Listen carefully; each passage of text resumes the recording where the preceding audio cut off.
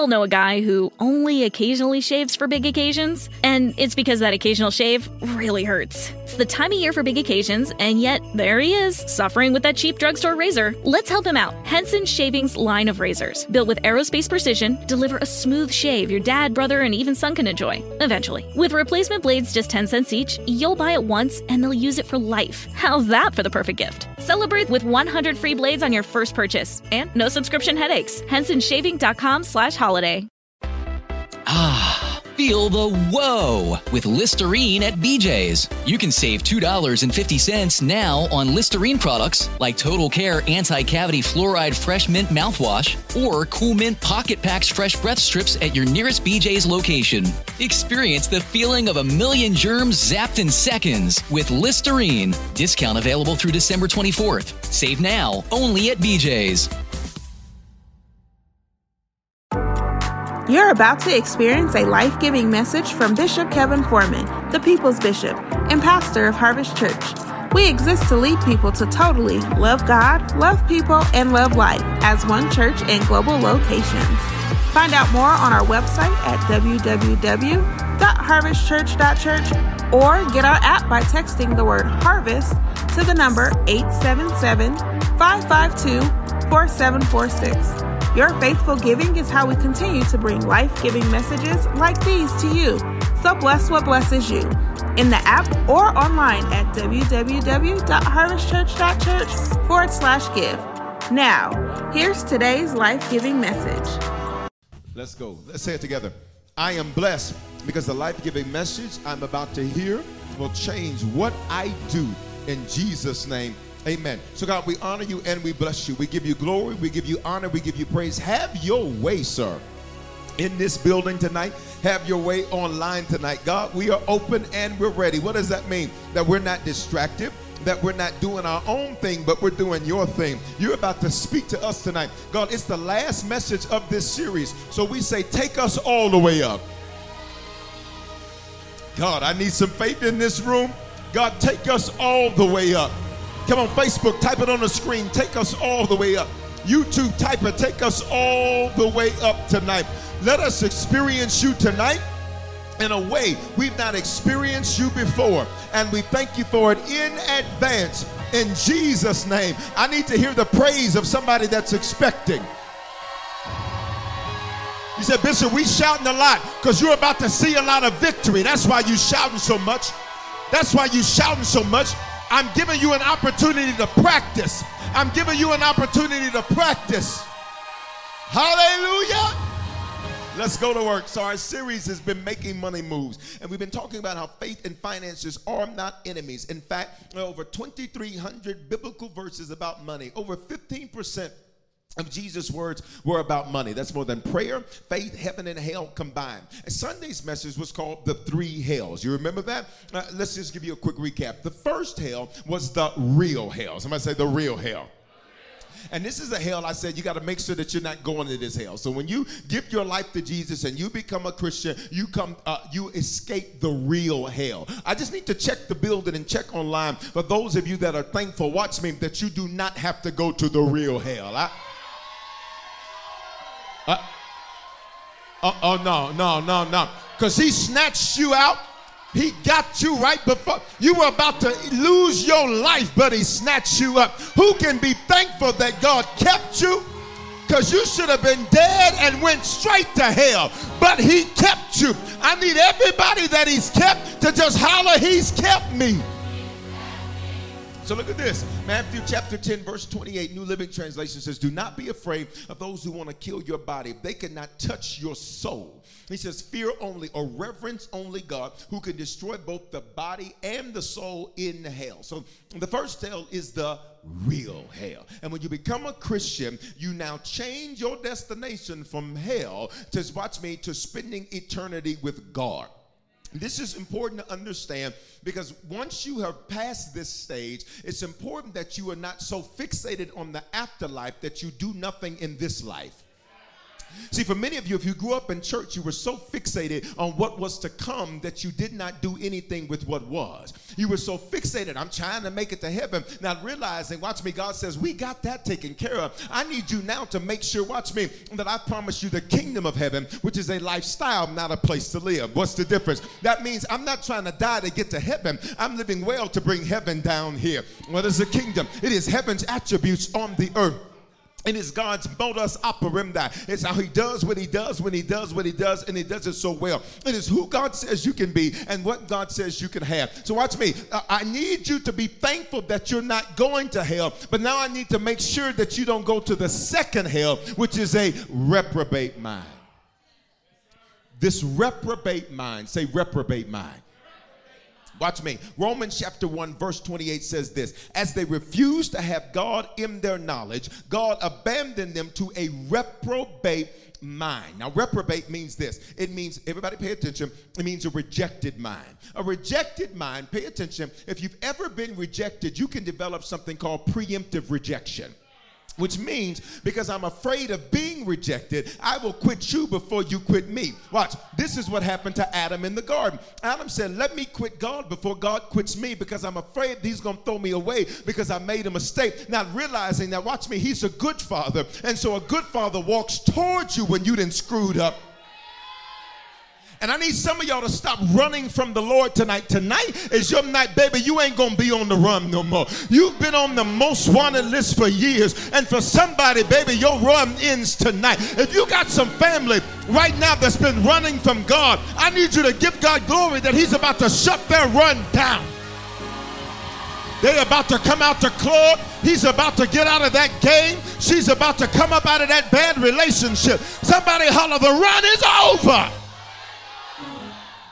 You've been running because you're so afraid that he would get rid of you, not realizing that he's been wanting you the whole time. He did not give his life for you so that he could throw you away. He gave his life for you so that even when you screw up, he can say, get back over here. Even when you mess up, he say, get back over here. Here's what I love about the story of the prodigal son, that the Bible still calls him the prodigal. Pay attention. Son, watch me. He had demoted himself and said, I'm not even good enough to be called a son anymore. But what's so amazing about God is God says, you're prodigal, but you're still my son.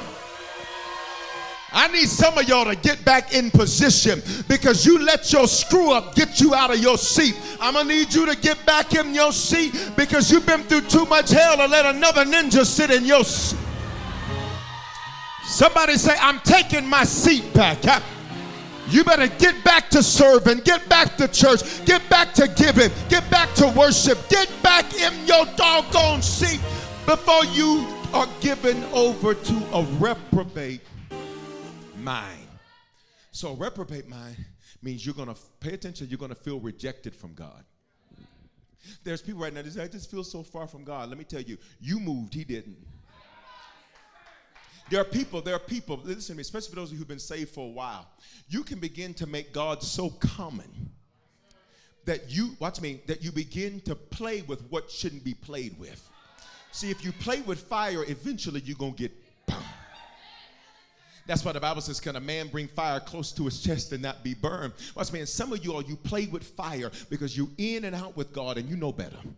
I want to talk to, watch me, there's 4 women watching me right now and you know better. You're letting all this stuff going on in your head make you think that you don't have to honor your God. But I came tonight to get you out of this reprobate mind. He's not rejected you. And so tonight God says, stop rejecting him. I need you to celebrate God because there's 4 women that are about to be snatched out of this second hell. You might be in the building tonight. It means rejected. So you will feel rejected by God even though you were not. But watch me, you will feel that way. Pay attention. He says he abandoned them. So this second hell is literally when God says, do whatever you want to do. It's dangerous when God says, okay. You need to thank God that he checks you. See, where are those of us, I shared this yesterday, where are those of us that, watch me, when you were coming up and when you were growing up, you couldn't get away with nothing. And listen, even when you tried to act like everybody else, God would still be like, if you don't get you. You ever got snatched up by God and he didn't even have to say nothing? The Holy Ghost will just put something on your shoulder and you'll just be like, I ain't supposed to be here. How did you get here? Nobody's supposed to be here. Watch me. The fact that he still convicts you means that he's not given up on you. And rather than sitting in shame, you need to be celebrating. Why? Because every time he checks me up, still loves me. Every time he checks me up, he ain't giving up on me. Why? The Bible says that he's a father, and every good father chastises those that he loves. Watch me. I know you thank God for the good stuff, but who can thank God for the times God took a belt out and... Give me a belt. I need you to thank God for the times he took his belt off and said, if you don't get your behind together, we don't do that in this house. You are a man of God. Move your hand, move your hand.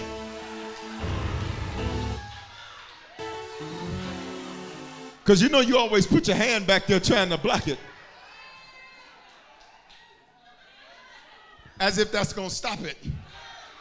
That only makes him go further to come back. So for everybody that's like, God, why won't you let me get away with anything? If he does, that tells you he's done with you. And that's a scary place to be. That's why it's hell. So look at the scripture. It says, and since they rejected or refused to have God in their knowledge, God abandoned them. He was like, you know me, but you want to act like you don't. You know better, but you want to act like I just have some new belief, and I'm doing my own thing, and and God is like, you know what? I'm about had enough of you and this punk you married to. Let me get prophetic. Yandra Bashaya. Said, I done had enough of that. God says, listen, he abandoned them. He was like, so you don't want what I'm trying to give you. So at a certain point, he'll say, do whatever you want to do. And that's hell. That's hell when he stops convicting you. That's hell when you do wrong and don't feel wrong. It's hell when you can act like hell and not feel like you just, oh my God. I need you to thank God for his conviction. See how quiet it got right there? I need you to thank God for his conviction. And you'll sit there and say, you know what? I got to apologize for this. I got to get this right. I can't let this go down. I can't go to sleep with this issue. Then it means unapproved. He says this reprobate mind will do things that are unapproved. In other words, this mind will make up stuff that it wants to do. And God says, I don't approve of it, but you're going to do it anyhow. So watch me. When he abandons you to a reprobate mind, God says, you can do whatever you want. Do whatever you want. The children of Israel had this happen. Because, if I pay attention, they were like, we're not going to the promised land. You brought us out here to kill us? This is ridiculous. We're not going. God was like, come on, let's go. We ain't doing it. Come on, let's go. We ain't doing it. Come on, let's go. We ain't doing it. You ain't going.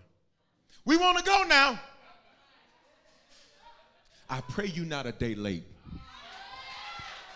Elbow somebody next to you, say, don't you miss your moment. Say, it may not come around again. Say, but I got good news for you. Since you still have a pulse, he still has a plan. You didn't miss it.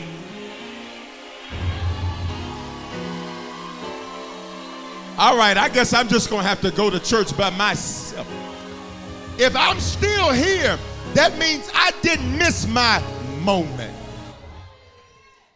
So they were like, we're going to go up. And God's like, I'm not going. Y'all can go. Good luck.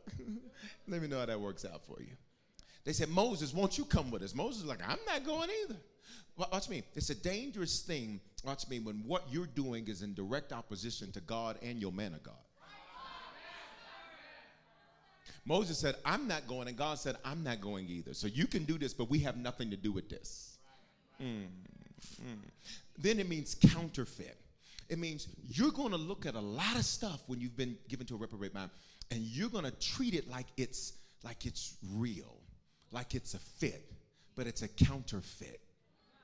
In other words, you will never, ever do what you were created to do because everything and everyone around you is a counterfeit. So you'll struggle with depression because you're counterfeit. See, because he can't heal the representative you keep sending. So consequently, you keep struggling with something that he could have healed a long time ago, but because you are given over to a reprobate mind, you continue to struggle with the same struggle that you're not supposed to struggle with, but you keep struggling with it because you're not the real you. You're trying to present a character to God and say, God, bless this. And God is like, that is a Barbie doll. That is a Ken doll. That's not you. I need the real you so I can heal you, but I can't get to the real you because you're a reprobate. And he says, watch me. God says, do whatever you want.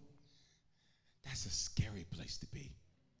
That's why the psalmist said, don't take your presence from me. Because if you leave me,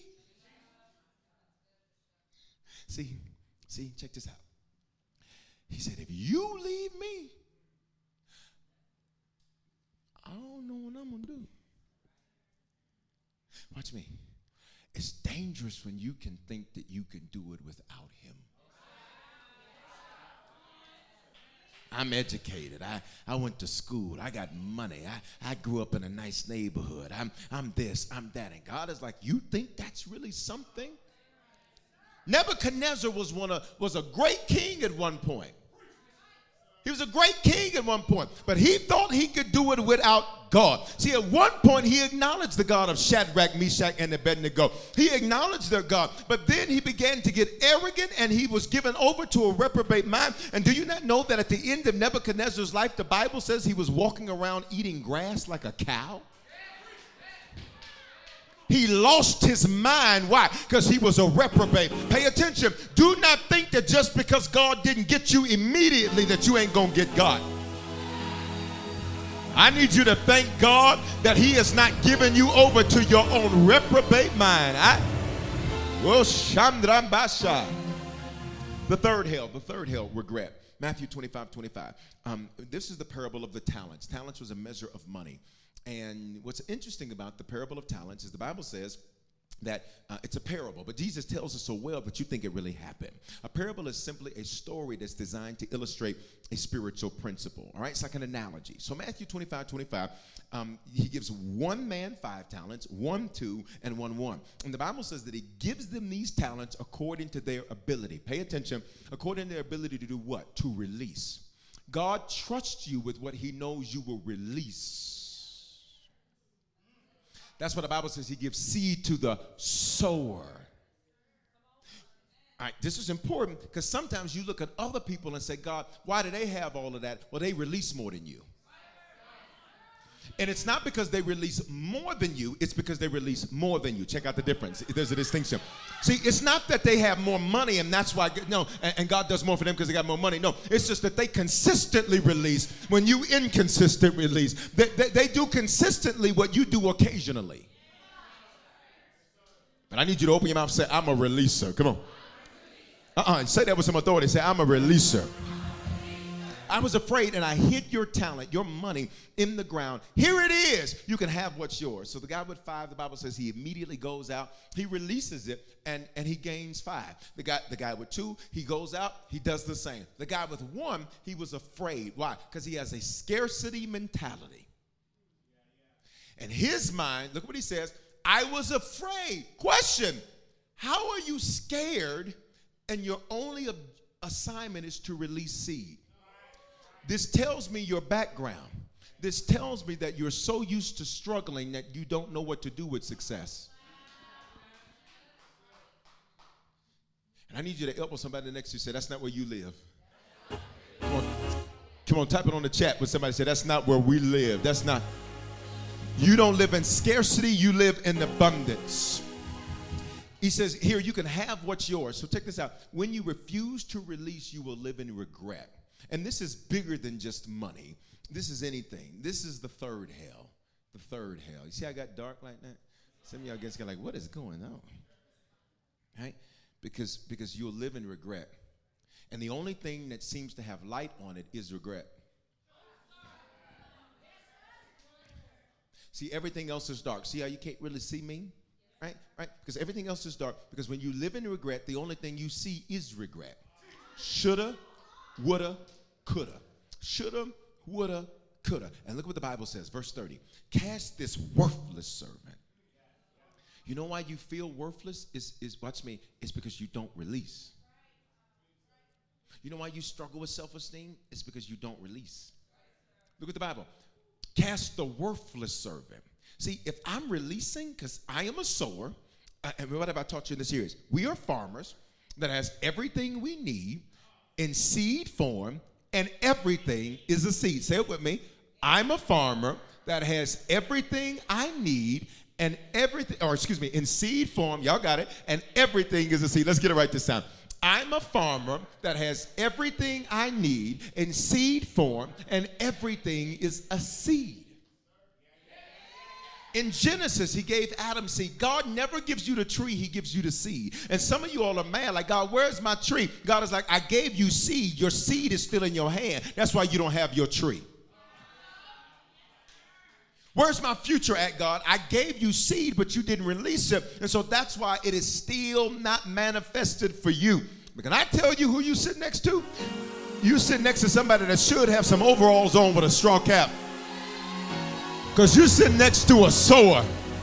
You're streaming with a sower. You are live with a sower. Somebody open up your mouth and say, I'm a sower. But look what the Bible says. He says this guy, he hid his seed. Look what he did. He hid it. Now just think about it. Just pay attention to this. You ready? This is dirt. Seed goes into dirt. All right? Which means after you sow, don't be afraid if it gets dark.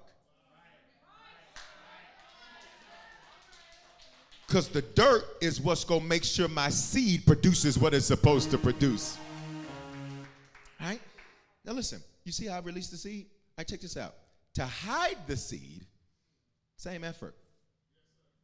All right, you. Come on, turtles. I love you. You ready? See, it's in my hand. All right, you ready? To release it, boom. But notice what the man said, but I hid it. It takes you just as much energy to be stingy and to live from scarcity as it does to live from a sower mentality. So this man, he lives in regret. Shoulda, woulda, coulda. I wish I would have released. Bible says, he says, throw this worthless servant into the outer darkness. Make the stage all black. All lights off. All lights off. This is where some of you were living. Just dark. And darkness represents the absence of the knowledge of God. So you're like, God, where am I supposed to go? What am I supposed to do? And here's the problem. When you're in darkness, you'll go in circles and not know that you went in circles because you can't see where you're going. When you're in darkness, you'll hit stuff and you'll bump up against stuff and not know why you're always in pain. You're in pain because you keep running into stuff that you couldn't see because you were thrown into a place called regret. But tonight, I need everybody to open up your mouth tonight and open your mouth and say this. Say, I will not live in regret. Say, I will not live in shoulda, woulda, coulda. Because look what this place of regret is. It's weeping and gnashing of your teeth. So think about it. Weeping. Oh, my God. You ever met somebody that's just overly emotional all the time? I mean, they're emotional about everything. All the time. Just emotional. Weeping, but just emotional. And notice gnashing of teeth. And you're mad. Pay attention. You cry and you're mad at the same time.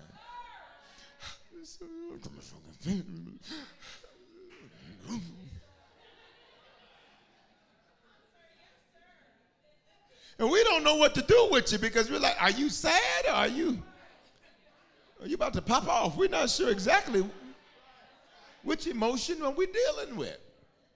That's hell. It is hell on earth to live in regret. It is hell on earth to have a reprobate mind. All right? All right? All right? Say, I'm not going to any of the hells. I need you to say that like you really mean that thing, because some of y'all, you just spent too much time in regret. Watch me. You spent too much time in regret, and you spent too much time in a reprobate state. But I need you to thank God. If you're listening to me tonight, that means God says, I want to snatch you out of both of them. Just for those of us that know we're coming out of both of those hells, I need you to just pop up like you're getting up out of it. Just, if you want to stay there, sit down. But if I ain't living in regret, let the redeemed of the Lord say so. I will not live in regret over what happened, over what I did. If I still got a pulse, God still has a plan. And you want to release a praise. Hallelujah. Grab a seat. So in this regret, the parable is dealing with money, with sowing. All right? You will always, watch me, you will always live in regret when you hold on to seed, because then it becomes the harvest. I'm going to slow it down and say it again. You will always regret when you don't release seed, because then it becomes the harvest. So you want all this here. You want this wonderful, beautiful, look, and this beautiful, it's a beautiful plant. I don't know what type of plant it is. What is it? Fig plant. Thank you. I was going to say eucalyptus, but that's not what it is. But thank you. I was just going to say it. Y'all going to be like, okay, all right. All right, check this out. You want this. It looks great. Look at these leaves. I mean, this looks like if this was what they made greens out of, this would be some thick greens. Look at all these veins in these leaves.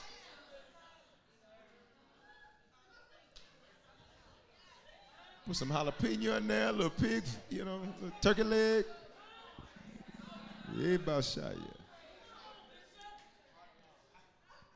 Glory to God. Matter of fact, listen, all right, check this out. You want this, but if you don't release this, you can't get that. Pay attention. So then this becomes your harvest. And so some of you are like, God, I thought I'd be further now. God, I thought I would be doing this now. I thought I'd be living here now. I thought I'd be doing that. And God is like, your seed became your harvest. What I gave you is all you still have, because you wouldn't release.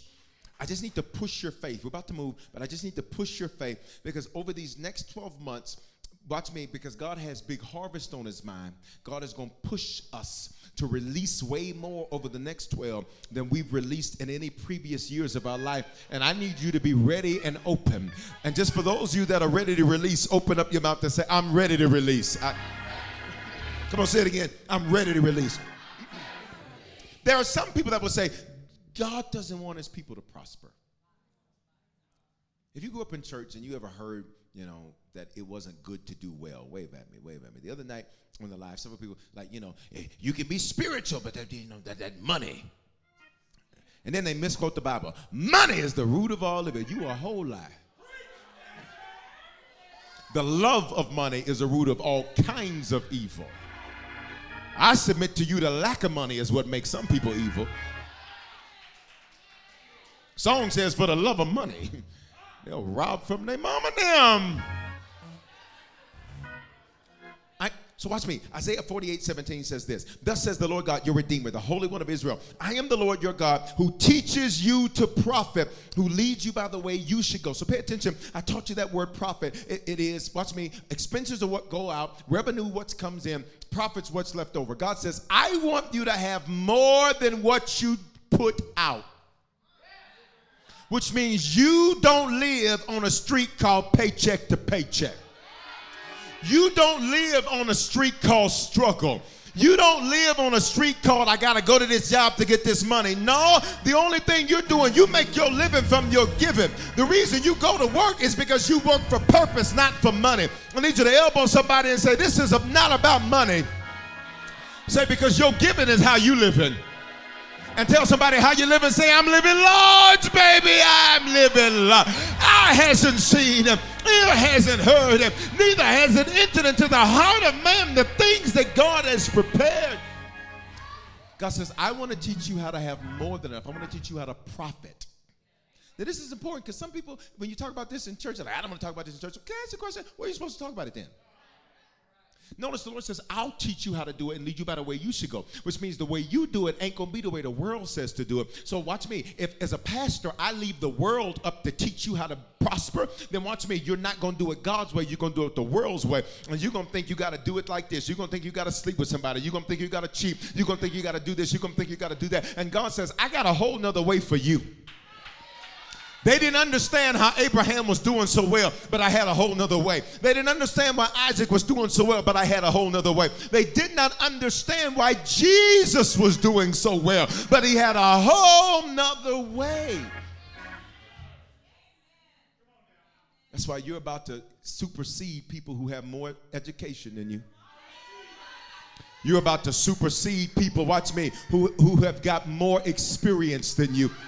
It didn't make any sense. Why would David become king? There were other more qualified men to be king. But God says, David is a man after my own heart, which means I can trust him with this. I need for those of you that can be trusted with more to lift your hands and say, Lord, I can be trusted with more. So watch this. Mark chapter 10, verse 17. It says this. And as he was setting out on his journey, because I'm about to show you what some people say and believe, and I have to kill this tonight.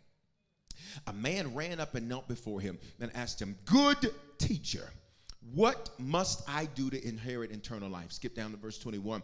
And Jesus, looking at him, he loved him. In between these verses, he tells him what he should do, and he says, I've kept all those commandments from my youth. And look at what the Bible says. And looking at him, Jesus loved him. Somebody say, he loves me. And he said to him, you lack how many things? One thing. How many things? One thing. Can I just get you to put a one? One. Online, I just need you to type one. He says, you lack one thing. Pay attention very carefully. Go. Listen. Sell all that you have. Because I want to see whether or not you have stuff or stuff has you. If you're scared to release it, then I know it's got you. If you're scared to release your money, then I know money runs you. If you're scared to release your clothes, I know that clothes have you. If you're scared to release being kind, I know that a bad attitude got you. He says, you lack one thing. Go sell all that you have and give to the poor. Pay very close attention to the verse, because it did not say give all that you profited from your sale to the poor. It says sell all you have and give to the poor, which means, watch me, I wasn't saying you had to give up everything. I just wanted to make sure what you had didn't have you.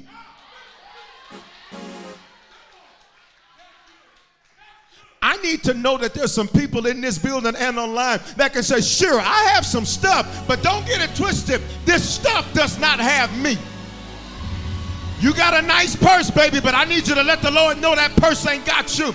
You got a nice house, but let the Lord know this house ain't got me. You got a nice automobile, but this car doesn't have me.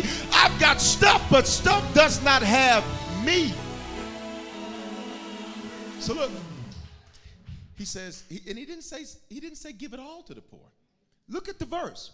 Sell all that you have. Now here's the deal, which means you're about to make some money, which means you're about to profit. What am I trying to get in your hands? Seed. Because you have stuff, but watch me, I want to make you better, so I want to give you seed. So I need you to convert your stuff into seed so that you can sow it. This is why I never say I don't have anything to sow, because he'll make you take your stuff and convert it into seed. I told y'all the story about how one time I was sitting in church and I didn't have anything, I didn't have a checkbook or wallet or anything like that, and it was time to give, and I just gotten a brand new gold ring that day. It was a beautiful gold ring that day. It was an amazing gold ring that day.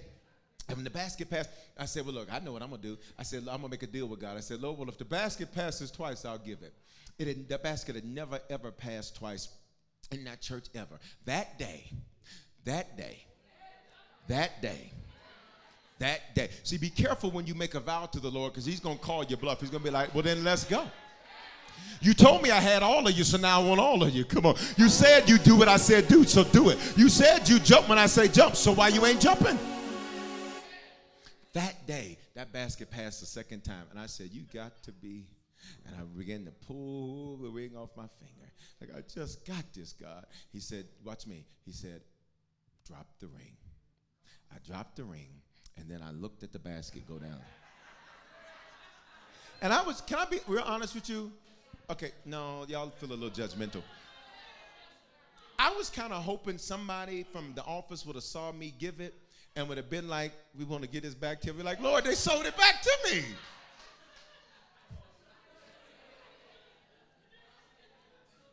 Why? Because he converted my stuff into seed. And can I tell you, watch me, there's not been a month that goes by since I sowed that seed as a teenager, watch me, where God will not cause other people to sow into me. And watch me, and they don't send me trash. I can sense hate in the room. Don't you judge somebody's harvest unless you saw their seed. Elbow somebody, say, I got big harvest on the way because I got big seed in the ground. So look, and look at this. He says, and then you will have treasure in heaven and come follow me. So I want you to pay attention to how this guy responds. Verse 22, disheartened by the saying. So why did he get disheartened? Why did he get sad? Why are you mad? You know why? Because stuff had him. You know why? Because stuff had a chokehold of his life. Money made him. He didn't make money. And proof of that is that he wouldn't even sell the stuff that he could have went and bought. You holding on to stuff. Well, you watch me. Can I be honest? You need a new one anyhow. Let's talk. You need an upgrade anyhow.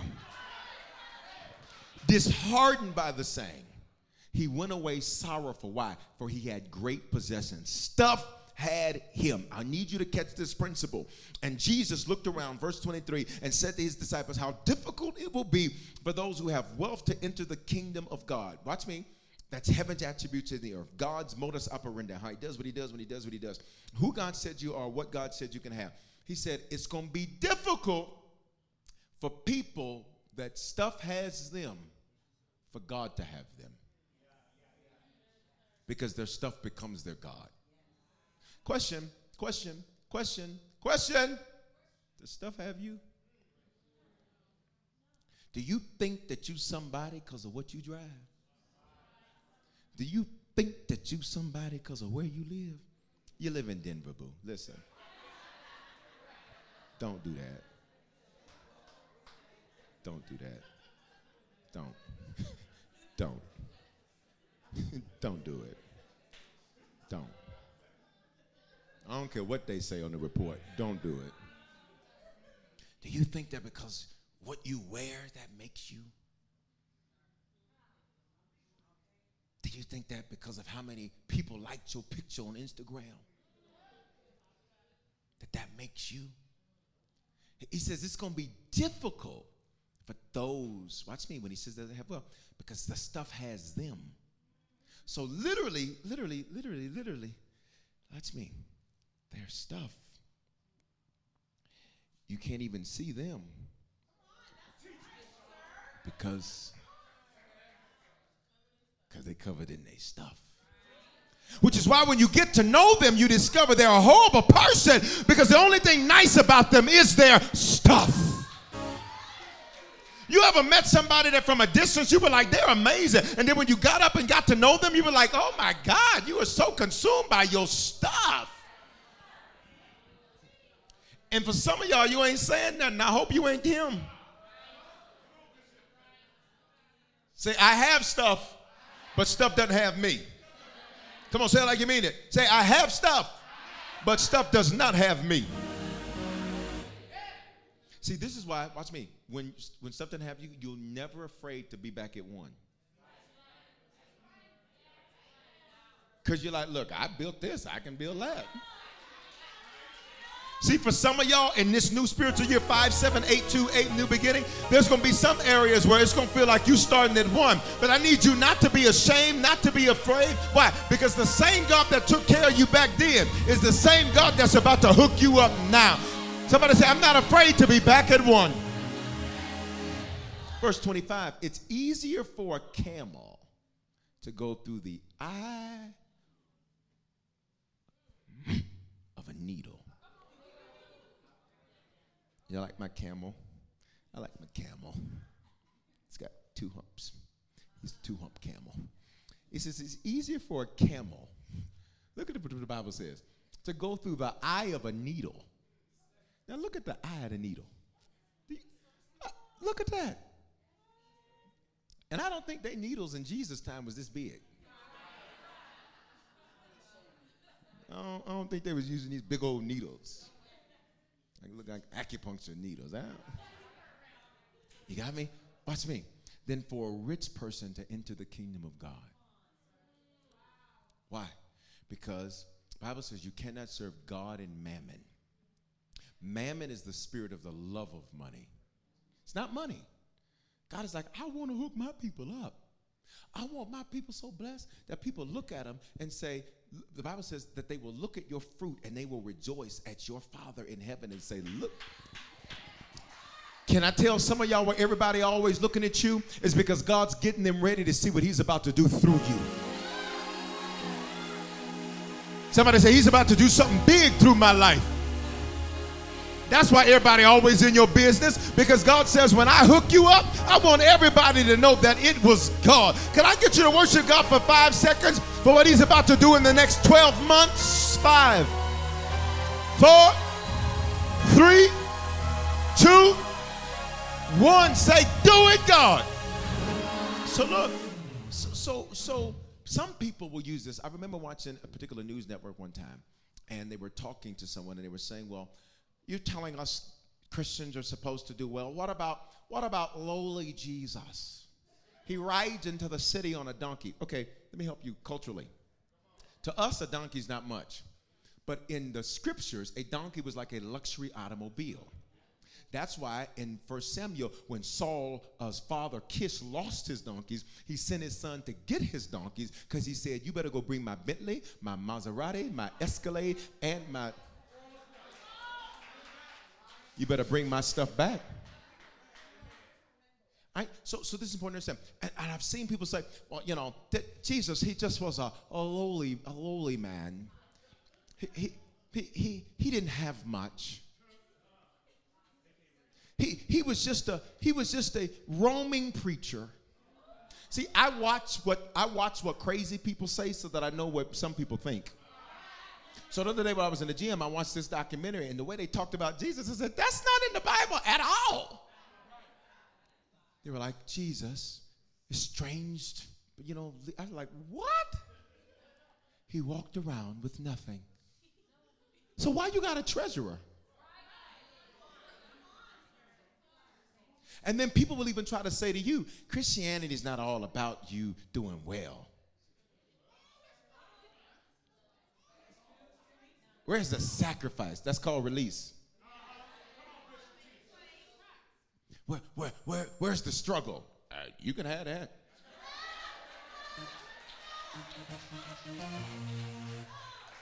Watch me, because even in my struggles, he's with me, which means he gives me the grace to go through it. See, you got to go through your struggle by yourself. But when you know the Lord, God will get in it with you, and he'll make it happen for you. Come here, Shadrach, Meshach, and Abednego. Yeah, I'm walking through the fiery furnace, but God is with me. Elbow somebody, say, God is with you. I don't even struggle like a regular square. Y'all ain't gonna say nothing to me. Even when I struggle, God is with me. Even when you're in your valley, God is with you. Even when you're dealing with discouragement, God is with you. We don't even go through trouble the same way regular people go through trouble.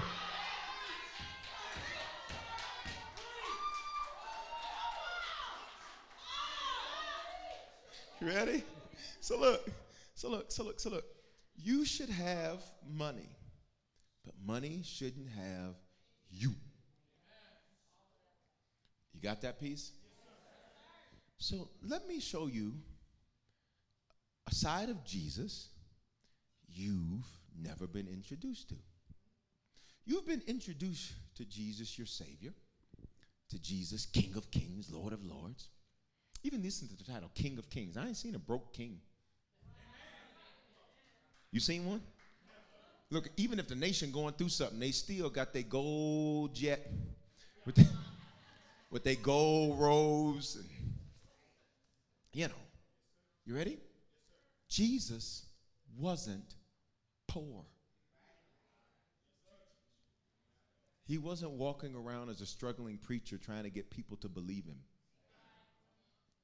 He wasn't walking around as some weirdo with smelly feet and stinking clothes. How you know his feet didn't smell? Because he let Mary put that perfume on his, y'all ain't gonna say nothing to me. And Judas was like, why she do all of that? She put all that perfume on his feet. Jesus is like, watch yourself. Just because you came into my meeting stinking don't mean I'm stinking. I ain't like you, Judas. Don't ever let somebody make you feel bad for doing good. Matter of fact, let's practice how we are going to ignore every hater in the next 12 months. But don't come over here with that. Don't you come over here with that negativity. Don't you come over here talking trash. Why? God has been good to me. And here's your problem. You trying to figure out why I'm worthy. Guess what? I'm not. But because I'm a releaser, God makes sure that I do well. Elbow somebody next to you and say, release, so you can see increase. So let's go through this real quickly. We're almost done. Jesus did well as a builder. Now, many people say he was a carpenter, and he's got these bumper stickers. He was a Jewish carpenter, all right? He was a Hebrew. There's a difference. Jesus did well as a builder. The word that we sometimes interpret as carpenter is a Greek word tekton, T-E-K-T-O-N, which means builder. Pay attention. Say he was a builder. You'll catch it. You'll catch it. He was a builder. He was a builder. Why? Because he was about to build the church that was going to change the world. What if I told you everything you've ever been through, even the stuff that made no sense to you, God's not going to waste it? See, you thought I went to school and I didn't even use my degree. Guess what? There was something you needed out of that experience that God's about to use. I need you to open up your mouth and say, I'm a builder too. He did well as a builder. He did so well as a builder that at age 30, he goes into full-time ministry with 12 full-time staffers. All 12 of those that came around Jesus had other jobs. Pay attention. Let me help somebody. God never picks people who aren't doing anything to do anything. I'll say it again for the people in the back. He never picked. Some of y'all like, Lord, I'm just open and available. I ain't doing nothing. Use me. He's like, that's why I ain't using you. It's a reason you ain't being used. I need you to get busy doing the work of the Lord. For some of y'all, when are you going to get busy doing the work of the Lord? Because God always picks people that are busy when he wants to get something done. He doesn't go to the county unemployment office. He doesn't go to the workforce center to find his team. He's a recruiter. Pay attention. He's a headhunter. Pay attention. He finds Peter, who's got a fishing business. And Peter's fishing business was so good, Peter had, the Bible says, partners. He says, come follow me. Watch me. He finds Matthew, who's a tax collector. And built into that business was the level of corruption, because they would raise the tax, increase the tax so that they take a cut out of it, which is why the Hebrews hated the tax collectors, because they were corrupt. They would add stuff to it and say, if you don't pay me, we're going to say you didn't pay your taxes. And so the people had to pay. And literally, they were held hostage by that. He picks all of these people who are busy doing something and then makes them full-time staffers. At age 30. Pay attention. You can't do that if you don't have any resources. I need you to hear me. So Jesus wasn't just a builder. Watch me. He was a businessman. Let's go. Somebody say he was a boss. See, whether or not you own your own business or not, I need you to know how to handle business. Because watch me, when opportunity opens up for you, you don't have time to get ready, you have to be ready. And I need you to know you're sitting next to somebody, you're chatting next to somebody where there's about to be opportunities that open up. And you don't have time to get your account open, it's going to have to. you don't have time to get your stuff together. You're going to have 5 minutes. They're going to say, we need the paperwork and we need it in 5 minutes. I need you to get it sent over right now. Open your mouth, say, I'm handling my business. Look at this. Jesus had a house. The scripture references are there. Jesus had a house. I've heard people say, well, Jesus, because they'll misquote the scripture. Because one time Jesus says, foxes have holes, birds have nests, the Son of Man has nowhere to lay his head. So people will misquote that and say, Jesus had nowhere to live. He was homeless. You a lie, and your mama is too. In that particular city, his team didn't go ahead to prepare somewhere for him. So when he says that, he's like, how is it I got 12 of y'all, full-time staff, and ain't nobody got my hotel accommodations together? It was a rebuke to his staff, not saying he had nowhere to live. He had a house, John 1:38-39, and the house was large enough that some of his early staff stayed with him for a little while. In fact, in that scripture, they say, Lord, they were following him. And watch me, because they were nosy.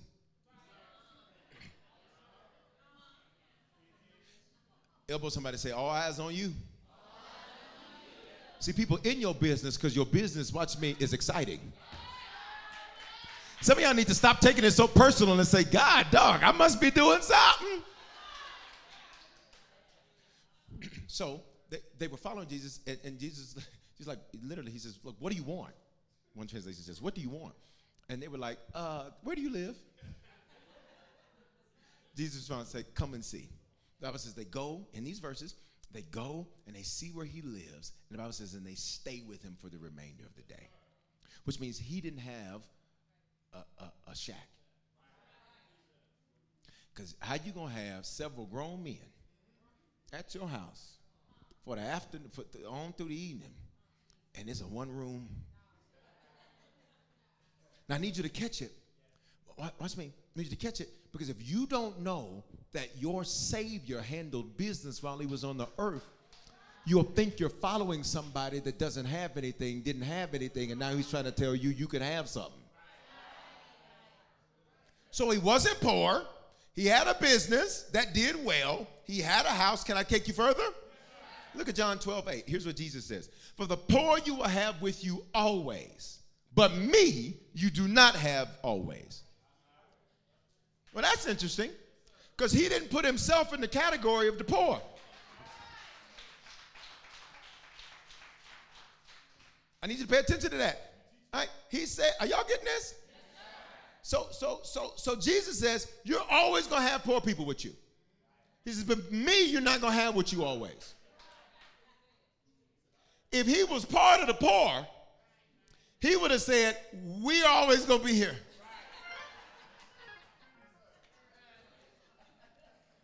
And hear me, I'm not knocking anybody that's going through a valley, because I'm here to tell you coming out.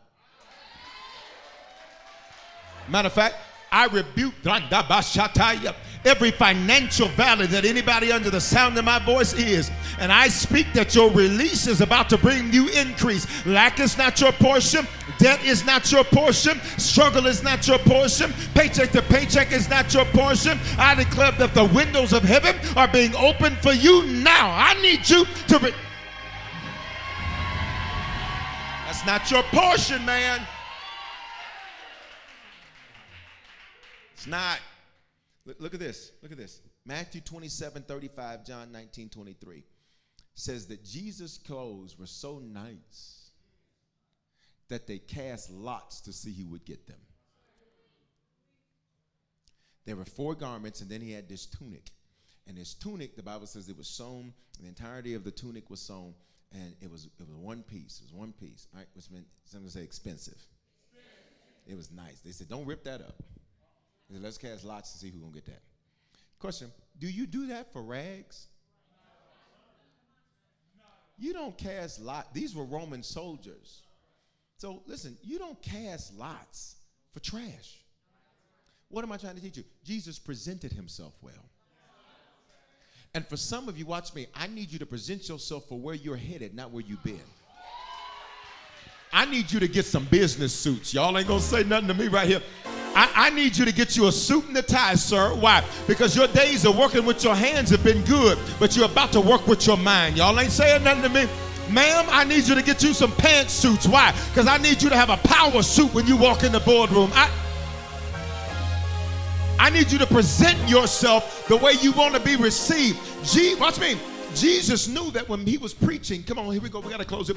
Jesus knew that when he was preaching, people were going to be paying more attention to him than even what he was saying, because people see you before they hear you. This is the reason why you got to pay attention to the way you look and the way you present yourself, because while you think they should pay attention to what you say, they're paying attention to how you look. And you cannot get mad when people judge how you look and come to a conclusion about you, because that's the way we are all trained to do. We see with our eyes and we conclude in our mind. So Jesus said, I got to make sure I present myself in such a way that when I tell them I am God in the flesh, they'll know he must be, look at the way the man looks. He must be, look at the way the man presents himself. He must be somebody. And I came to tell some of y'all, watch me, you must be somebody.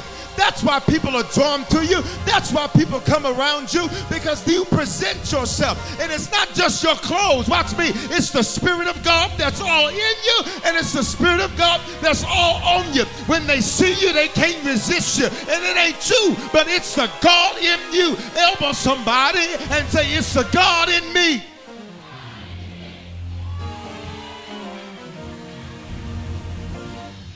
So I need you to stop just coming out the house. I need you to take a few minutes and say, oh no, because I'm about to meet a 7-figure person that's I'm about to meet somebody that's about to give me a check. And when they see me, can I tell you why? Can I tell you why this is important? Because watch me, please lift your hands. Please lift your hands. It has been online. Please lift your hands. Here's what's happening. God is about to put you on somebody's mind. And they're going to see you the way that, watch me, that God wants you to present yourself. So it's important that when you leave that house and present yourself well. Because when they see you present yourself well, God's going to bring that dream back to their remembrance. And they're going to say, wait a minute, I'm supposed to do something for you. I don't know you, but I'm supposed to do something for you. I'm supposed to hook you up. I'm supposed to pay for your business. I'm supposed to pay for your kids' education. I'm supposed to give you a raise. Watch me. I had a dream about you, and you had the same thing on. Say your first and your last name, and your name's being brought up in rooms with people that have the ability to favor you. Somebody say, this is where the favor resides. Let's move to this last part. Last two parts. Can I get these last two? John 12:6. Jesus' ministry did so well that Judas' full-time job was to manage the money. Here's what I need you to know. Judas didn't just manage Jesus' money. Pay close attention to me. When we study this, and I'm going to show you more about this on Sunday. When you study this, even though we're going to be in a new series I'm going to connect it to. Watch me, because the next series is called Proverbs, Wisdom. Which means you're not just going to have wealth, you're also going to be wise. Come on. Say, I'll have wealth and I'll be wise. Some of y'all ain't saying it. I need you to say that with a teaspoon of hood. Please say, I'll have wealth and I'll be wise. Judas didn't just manage Jesus' ministry money. He didn't just manage Jesus' money. Pay attention. He managed the 12's money. Which means even the people Jesus picked had some money. What if I told you, if you don't shout off of this, get the dough ready. What if I told you that the reason God has been canceling some friendships, canceling some relationships, is because God says, I don't need you around a broke circle no more. I don't need you around a struggling circle no more. I don't need you around a negative circle no more. I need you around some people that when you talk about business, they say, let's make it do what it do. When you talk about investing, they make it do what it do. Your circle's about to upgrade. Somebody say, my circle's upgrading. You're about to be surrounded with wealthy people, surrounded by wise people, surrounded with people that don't just take, but they're able to give. I need you to shout for your new circle. Go. Come on Facebook. Come on YouTube. Come on Harvest Channel. Your whole circle's about to. You're about to be sitting with 7-figure earners. You're about to be sitting with chief executive officers. You're about to be. Woo! Somebody say, my circle's upgrading.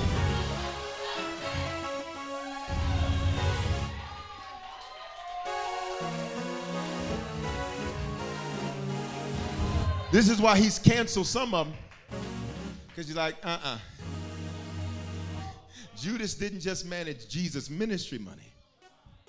He didn't just manage Jesus' money. I'll show you this on Sunday. He managed, and you can look at those scriptures, the scripture references there. He managed the disciples' money. Which meant they had so much money, and they did so well, that they had to pay somebody to manage their money. What if I told you, don't say nothing if you can't receive this by faith, but what if I told you in your next 12, you weren't going to be able to manage all of it? You were going to need to bring in a third party to help you manage. You're going to need an investment strategist. You're going to need a financial advisor. Why? Because you've been making money, but now your money's about to make you some money. I prophesy debt freedom into your house, into your life. Why? Because you know how to release. You know how to release. You know how to do it. You know how to.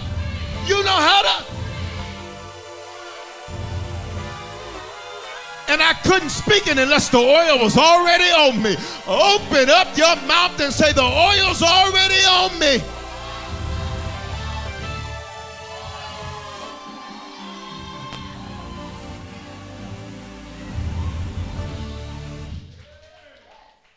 If Jesus was poor, and if the 12 were poor, why do they need somebody that's looking after their money? And here's what's happening.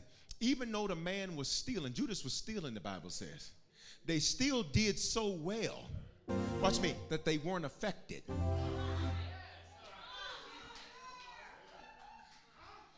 You're missing it. They still did so well, they were unaffected. In the book of Acts, it talks about how the 12, how they financed some of what needed to happen for the church. What if I told you you're about to finance kingdom? See, some of y'all, you like, God, I just want to be a blessing. What if I told you in your next 12, when I get up in front of you and say, we're about to do this, Bishop, we ain't finna hold no longer offering. Here you go. Here you go. Here you go. Here you go. Here you go. Here you go. Here you go.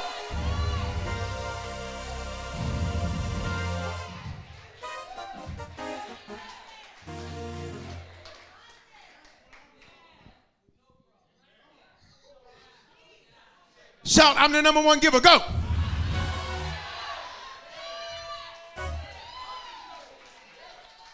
That was my prayer. So any man of God I've served, I always was number one as giver. Period. Point blank bottom line. Watch me. Point blank bottom line. I need you to shout it again like you mean to say, I'm the number one giver. Go. So let me get this last piece. Well, Jesus was poor. And Jesus was struggling. He didn't have anything. He didn't have much. Why? They had to use a little lad's lunch to feed the people. Would you read your Bible, please? If you read the story, you'll discover they said, do you want us to go buy food? It's not that they didn't have money.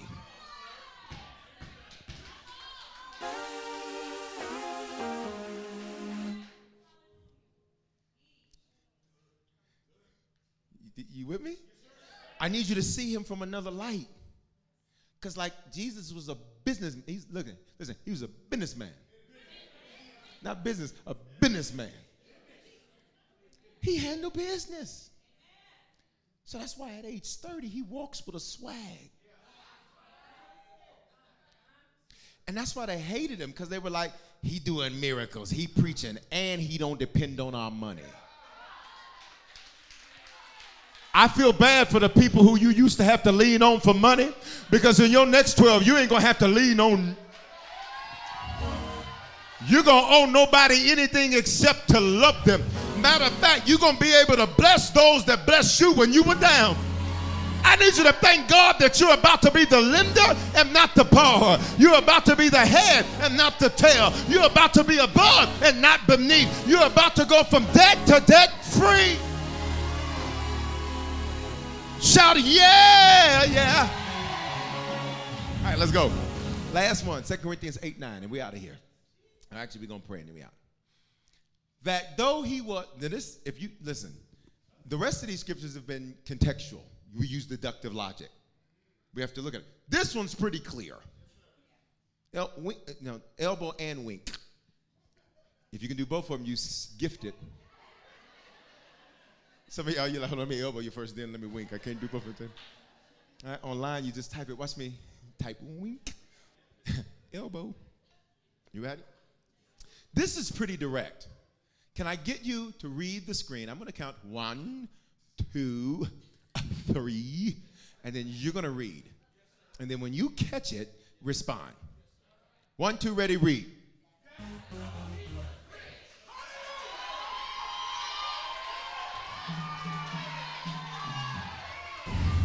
Some of y'all sitting there looking like, where that? Baby, it's already there.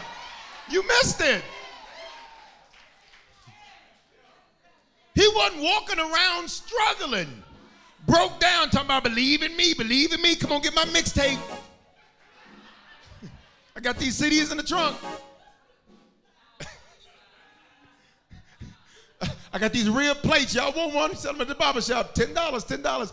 You get a meat, 2 sides, and a drink. You get a red or orange. And I'm not knocking that. Let me be clear. I'm not knocking that. All right? I'm not knocking that. You ready? That though he was rich, yet, say your name, for your sake. Look at the scripture. He became poor. Whoa, wait a minute. Where did he become poor, Bishop? Wait a minute. When did he become poor? On the cross. What do you mean? See, watch me. That through his poverty, you might become rich. Pay attention. There's a dual meaning there for both rich and poverty. Pay attention. So let's just think about this naturally. He is on the cross. They have seized his business. They have seized his home. Because he's a prisoner of the state. He's on federal charges. Y'all not listening to me. The empire has charged him. It wasn't a religious death because they would have stoned him. It was a federal death. It was a federal charge because they crucified him, which was a Roman thing. The Hebrews would have stoned him. The Romans crucified. That's why we understand he was brought up on charges. They seized his business. They seized his home. Judas got the money.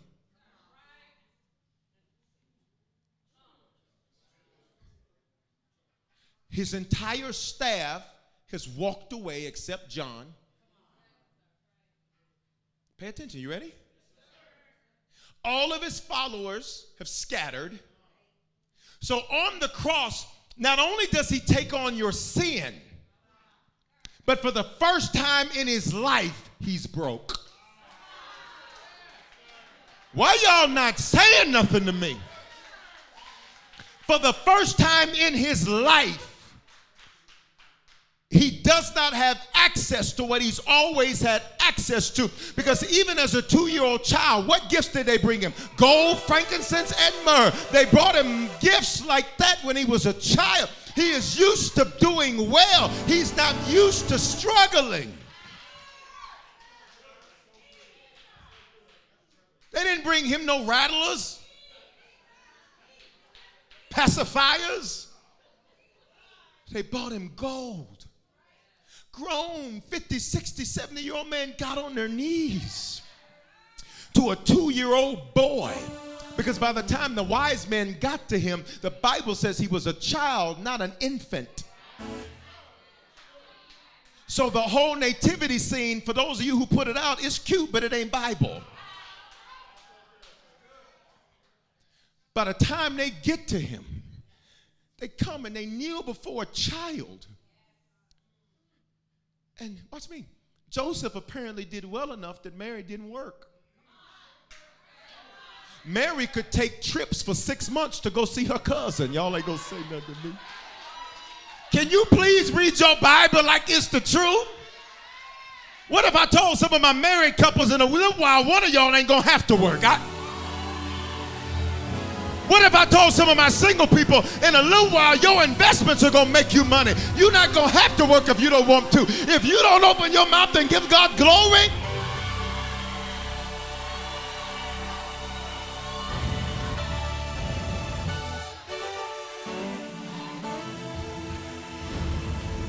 you ready?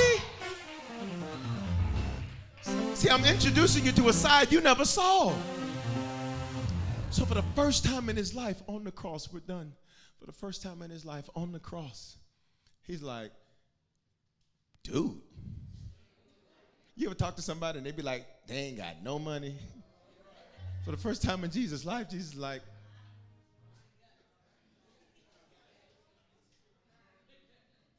I let them seize my businesses. I let them seize my accounts. I let them do all of that, Jesus says. And for the first time in my life, watch me, I don't even have my nice clothes on. I've got on grave clothes. I got on hand-me-downs. And I'm used to having stuff so nice that it's woven. Watch me. Pay attention. So for the first time, seamless. Jesus, for the first time in his life, not only does he have to take on sin, which he's never done. He takes on your sin, my sin, the sin you're going to do tomorrow, the sin you're thinking about maybe doing next month, the sin you did last week, the sin you did 14 years ago, the sin you did last night, the sin you did before you got to church. He took all of that on. Come on, because we're about to shout. And for the first time in his natural life, he has nothing.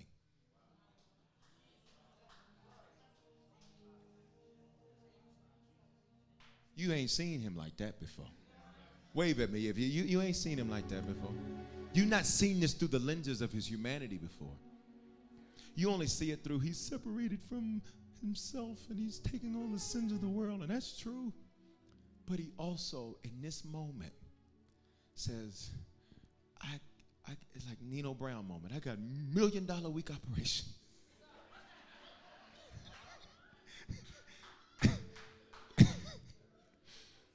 and I didn't let this fool Judas do this. What I have? Nothing. He walking into the meeting with a Rottweiler just. What happened, G-Money? Keisha, what happened? Keisha, what happened? What happened? What happened? Dellaman, what happened? What happened? Jesus is on that cross. Put the scripture up. He's on that cross. Watch me. And for the first time in his natural life, he experiences poverty. Here's why. He said, if I take it, then they don't have to. Let me tell you why I have you say what I have you to say. It's because if he took it, it has no right to be in your life. Poverty has no right to be in your life. Lack has no right to be in your life. Let's go further. Sickness has no right to be in your life. Bad relationships have no right to be in your life. He said, but for your sake. Somebody say your first or last name. Say, but for my sakes. Say, for my sake. Say your first and your last name. He became poor, spiritually and naturally, so that through his poverty, I might become rich. Nothing missing. Nothing missing. Nothing broken. Nothing lacking. All is well. You want to clap your hands? and give him glory all in this building.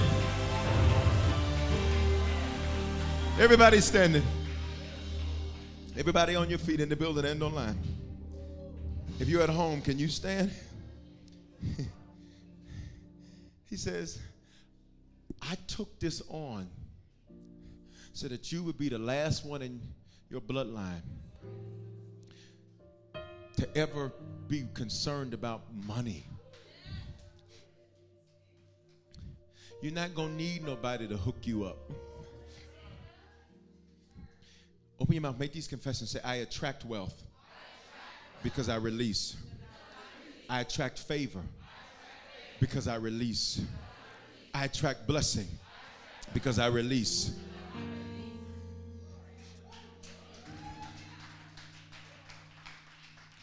He said, let's look at the screen. That you, say your first and last name, through his poverty. He's like, why are you living in a way that I paid for you not to live that way? Notice the key phrase here, might become.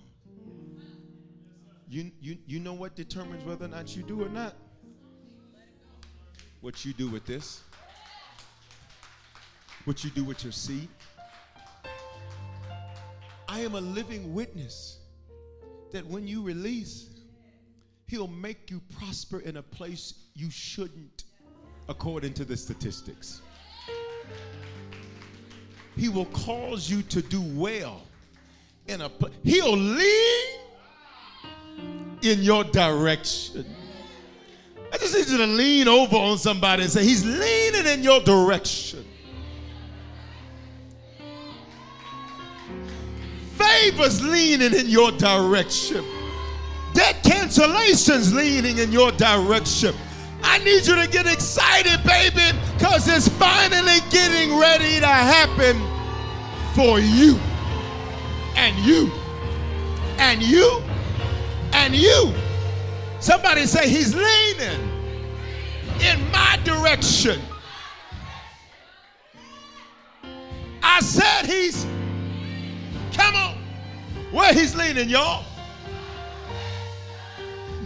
Come on, open your mouth and say it. Come on and say. Where's he leaning? Where? That's the whole line. Come on, everybody say it. Everybody say it. Come on, come on, where he leaning at? Where he leaning? Prophesy to somebody. Tell them, he's leaning. Come on. In your direction. Say. Find you somebody else. Tell him. He's leaning. Yeah. Why? This is for grace and favor. Come on, we ain't singing in a while, but sing it. To real.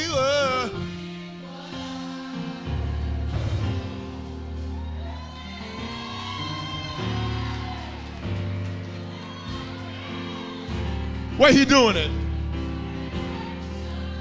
What is he doing? Some of y'all ain't moving. I need you to move your body.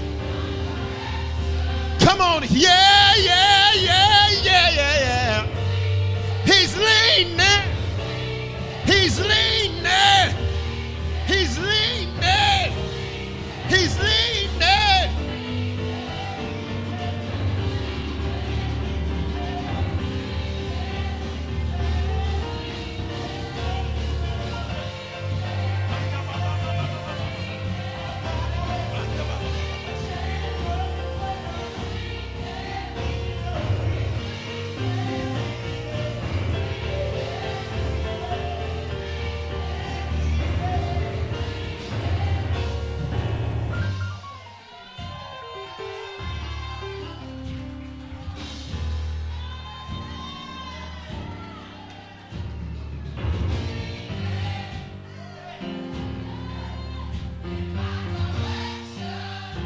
Just the voices, go.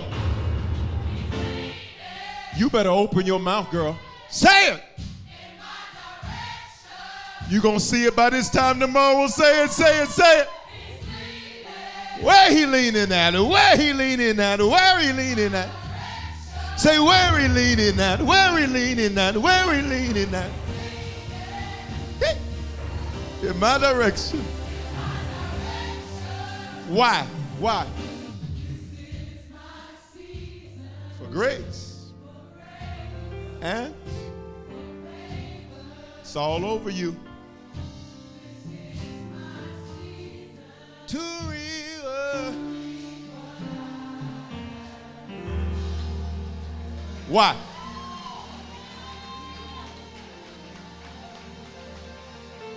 If you're in this building or you're online tonight, you've never given your life to the Lord, this is your moment. Secondly, if you've given your life to the Lord, you've not been faithful to him, come back to the Lord. Thirdly, you're like, Bishop Foreman, I don't know where things stand tonight, but I want to be sure. With your eyes closed, heads bowed in this building, online, on 3, I want you to just do the hand wave emoji, say it's me. In the building, just slip your hand up. You need to become a Christian, recommit yourself to the Lord, or be sure. 1, God's coming to get you tonight. No judgment, no condemnation, no shame. 1, 2, 3, if that's you, slip your hand up in this building. God bless you. Online, do that hand wave emoji and say it's me. Hallelujah. Everybody pray this with me real quick. Say, Father, thank you for dying in my place. Thank you for your love for me. Because of this belief and because of this confession, I confess with my mouth, I believe in my heart that you are my Lord and my Savior. Because of this, I'm saved. If I was far from you, reconnected. If I wasn't sure, I know. And if I didn't know, now I know. In Jesus' name, amen. Take your phone out. Text that word on the screen.